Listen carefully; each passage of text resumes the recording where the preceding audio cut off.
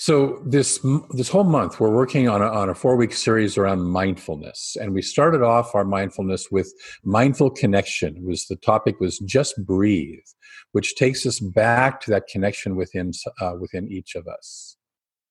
Last week we looked then at from that mindfulness, from that connection, we create mindful intention. Today we're going to look at that from that mindful intention, we begin to speak it into form. We create mindful speech. And next week we'll take a look at mindful action. And all of this is based loosely on the Noble Eightfold Path of Buddhism. And so that you know how that works. And so the way that this whole thing works is that we first connect with mind. We first connect with that source so that everything that comes after flows from that mind or source through us. We're engaged in the law of radiation, which is constantly working through and as us, and we are working with this. That what we radiate out is what manifests in our lives. It's been called the law of attraction, but that's the kind of the opposite viewpoint, that something's out there that needs to come over here. The real truth is we're radiating out from within us that consciousness in whatever way it is. And so we want to radiate from this mind, this capital M mind, from this divine source, and not from small mind, not from old conditioning or reaction to circumstances. And from there, once we are connected to that source, we can mindfully intend. We can then follow that by mindfully speaking that intention into existence, and then we can walk that mindfulness into action. Thich Nhat Hanh says that there are 4 aspects to mindful speech. First is speak truthfully. Speak truthfully, just what's in front of you. Second is don't speak with forked tongue, and which is to say one thing to one person and another thing to another person, and I'm usually trying to curry favor with different people and take on. So I become a chameleon, and there's no real center to me. So don't speak with a forked tongue. Speak honestly and directly. The third one is to not speak cruelly, and the balance of that is to speak kindly. If through old habits or old patterns we do speak cruelly or unkindly, we clean it up quickly. We do what needs to be done to clean that up. And then the fourth aspect of mindful speech is to not exaggerate or embellish. So if I'm looking at something, I'm just looking at what I'm looking at, and I'm saying that. I'm not making it so much bigger than it is. I'm not making it so much smaller than it is. It's just what it is. And he says we speak from the seed of Buddha that is in us. We would, as religious scientists, we say we speak from the one mind that is within us, the divine mind that is within us. And those of you who are familiar with the 4 agreements will recognize this as the first agreement, which is to be impeccable with your word. Don Miguel Ruiz says that your word is the power that you have to create.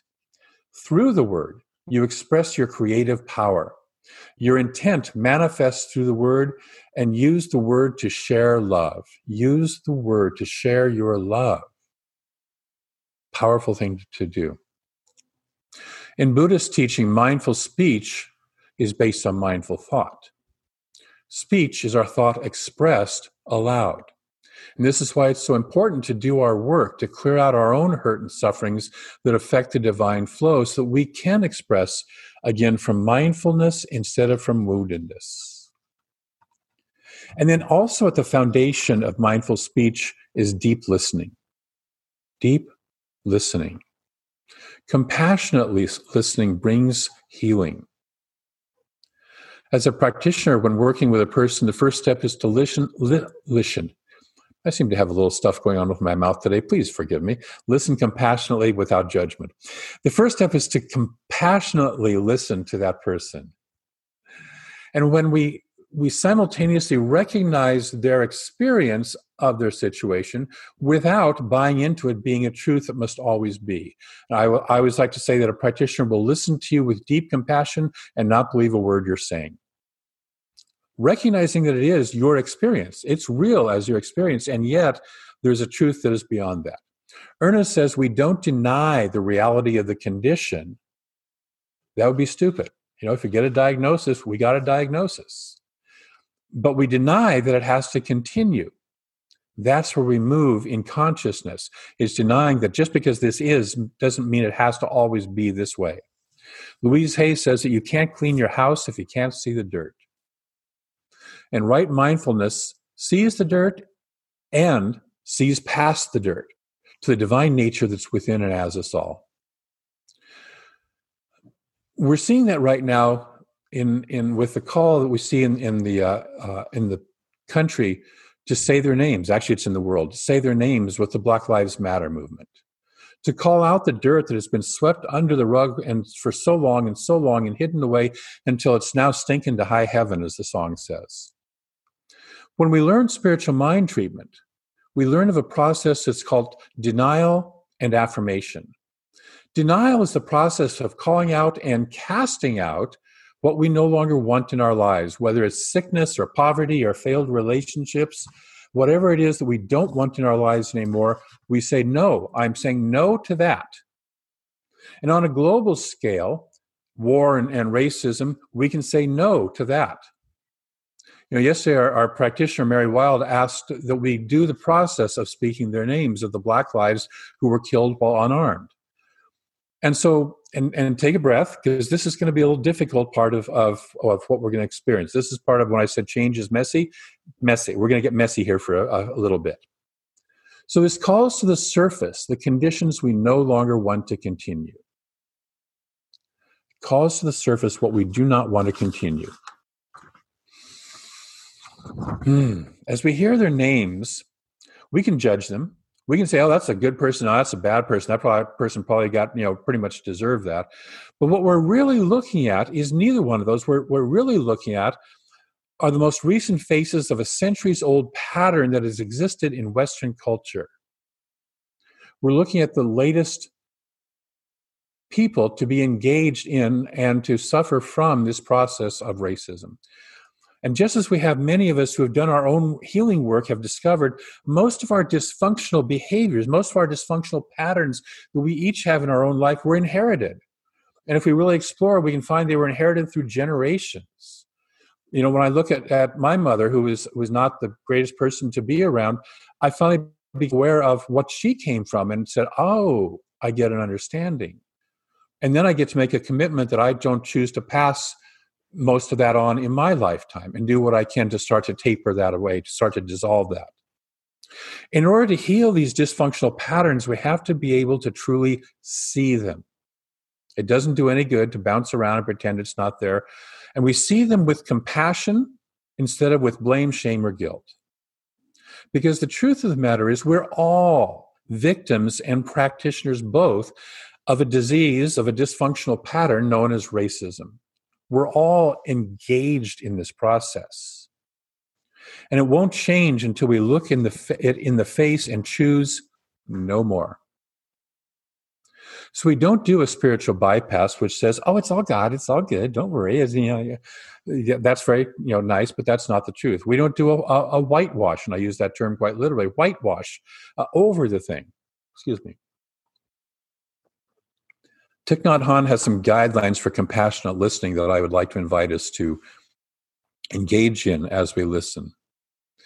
And he says, you have to practice breathing mindfully in and out so compassion stays with you. So I'm going to invite us all to start to breathe mindfully in and out, to get centered to that place where we're not in the second agreement either, or violating a second agreement, which is don't take things personally. We're listening with compassion without letting it cling, but letting it awaken us. You say to yourself, I am listening to this person not only because I want to know what is inside them or to give them advice. I am listening to them just because I want to relieve their suffering. Just because I want to relieve their suffering. So we have a video that I'm going to play here. Let me get screen sharing going. And what this is a video of the faces and the names of somewhere over a dozen people who have been, as it says, their lives cut short. So give me just a moment as I pull this up.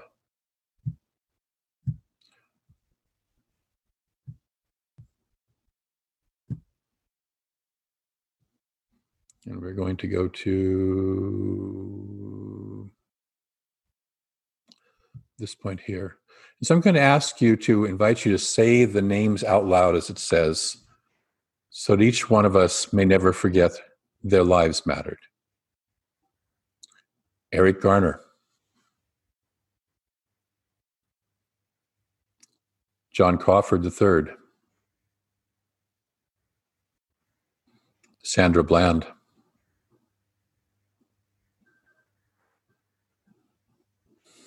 Michael Lorenzo Dean. Oscar Grant.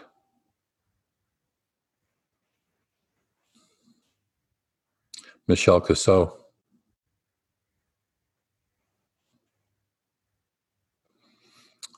Emmett Till.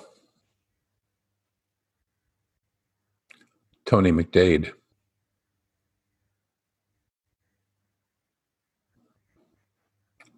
Nathaniel Harris Pickett, Jr. Philandro Casiel. Tamir Rice.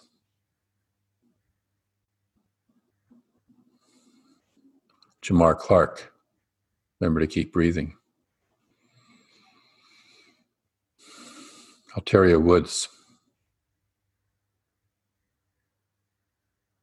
Botham Jean.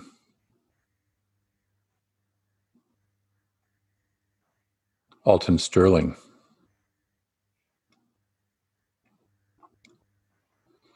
Tanisha Anderson.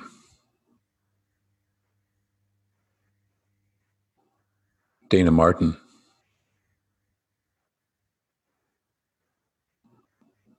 Walter Scott.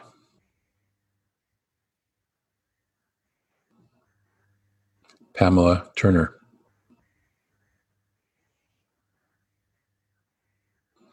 Shelley Frey.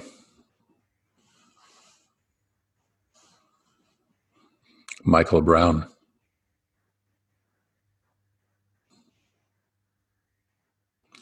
Breonna Taylor.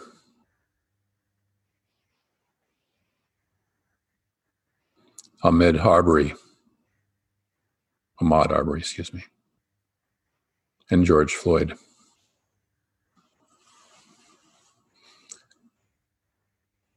Trayvon Martin.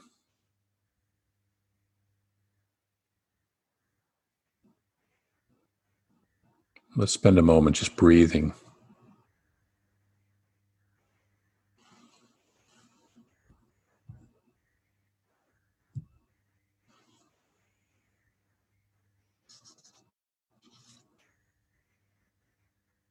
Keep breathing and let your heart break open.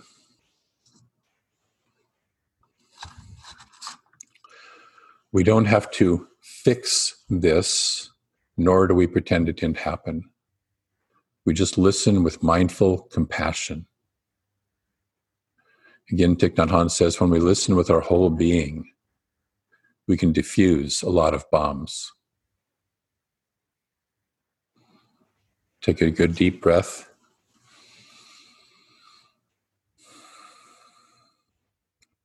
The other side of denial, so saying what we don't want, no more of this, is affirmations. I like to equate it to we pull the weed out of our garden that we don't want, and we plant the plant that we do want into the garden. Affirmations are the claiming of what we do want. Those who are currently in our sacred circles and reading the Seven Whispers are familiar with the idea of moving at the pace of guidance. Moving at the pace of guidance. This is mindfulness. This is stepping away from the world of speed and distraction before we race off to go do something. We listen deeply to what is calling to be done through us and as us. As we engage in mindful speech, we realize that we don't have to run off and sell our ideas to everyone, blat it out there to everyone. We first speak mindfully to ourselves, because all change begins within. All change begins within.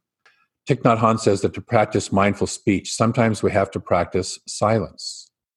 Then we can look deeply to see what our views are and what internal knots give rise to our thinking. Silence is a time for looking deeply. And there are times when silence is truth. What I want to say about this is this is not the silence of consent. I'm just not going to say anything because I don't want to get involved in it. This is the silence that has the courage to go deep within, so what comes out is truly mindful speech and action. It's a different silence. It's a very different silence. The martial artist goes deep within and then releases the tiger of action.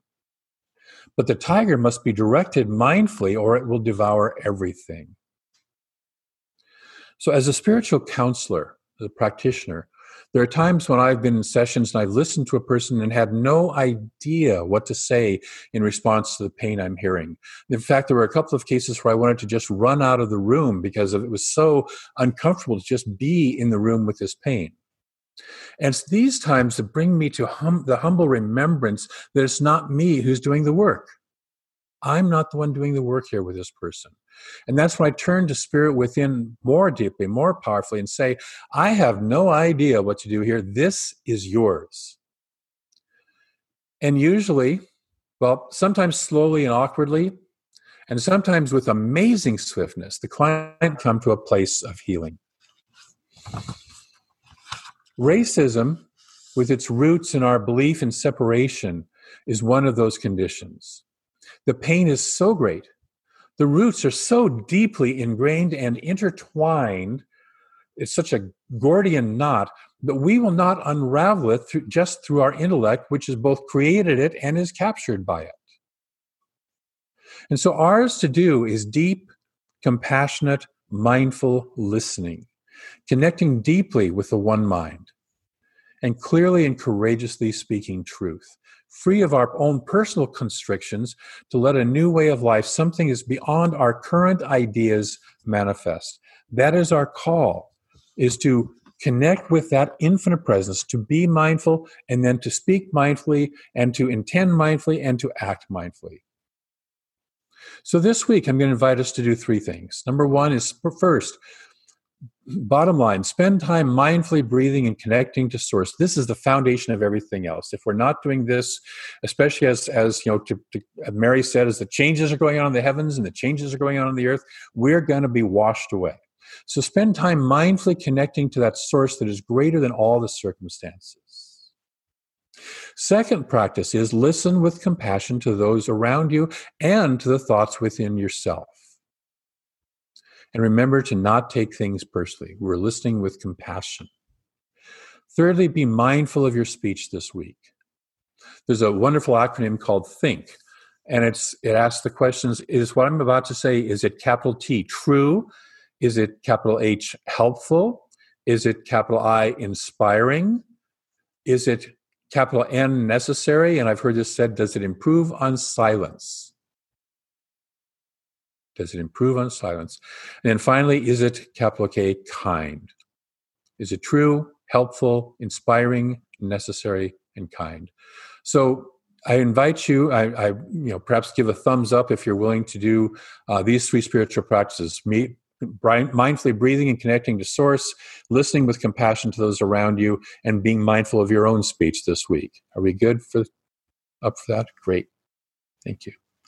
I'm going to close with a quote, and for Brent and Amy, it's a fairly extensive quote, so hang on until we get to the affirmation. And this is from Thich Nhat Hanh. This is kind of how he summarizes this mindful speech. Aware of the suffering caused by unmindful speech and the inability to listen to others, I am committed to cultivating loving speech and deep listening in order to bring joy and happiness to others and relieve others of their suffering. Knowing that words can create happiness or suffering, I am determined to speak truthfully with words that inspire self-confidence, joy, and hope. I will not spread news that I do not know to be certain, and will not criticize or condemn things of which I am not sure. I will refrain from uttering words that can cause division or discord, or that can cause the family or the community to break.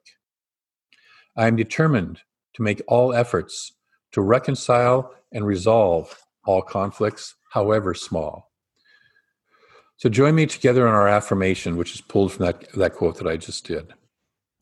Knowing that words can create happiness or suffering, I am committed to cultivating loving speech and deep listening to bring joy and happiness to others and relieve others of their suffering. Let's say it one more time together. Knowing that words can create happiness or suffering, I am committed to cultivating loving speech and deep listening to bring joy and happiness to others and relieve others of their suffering. And so it is.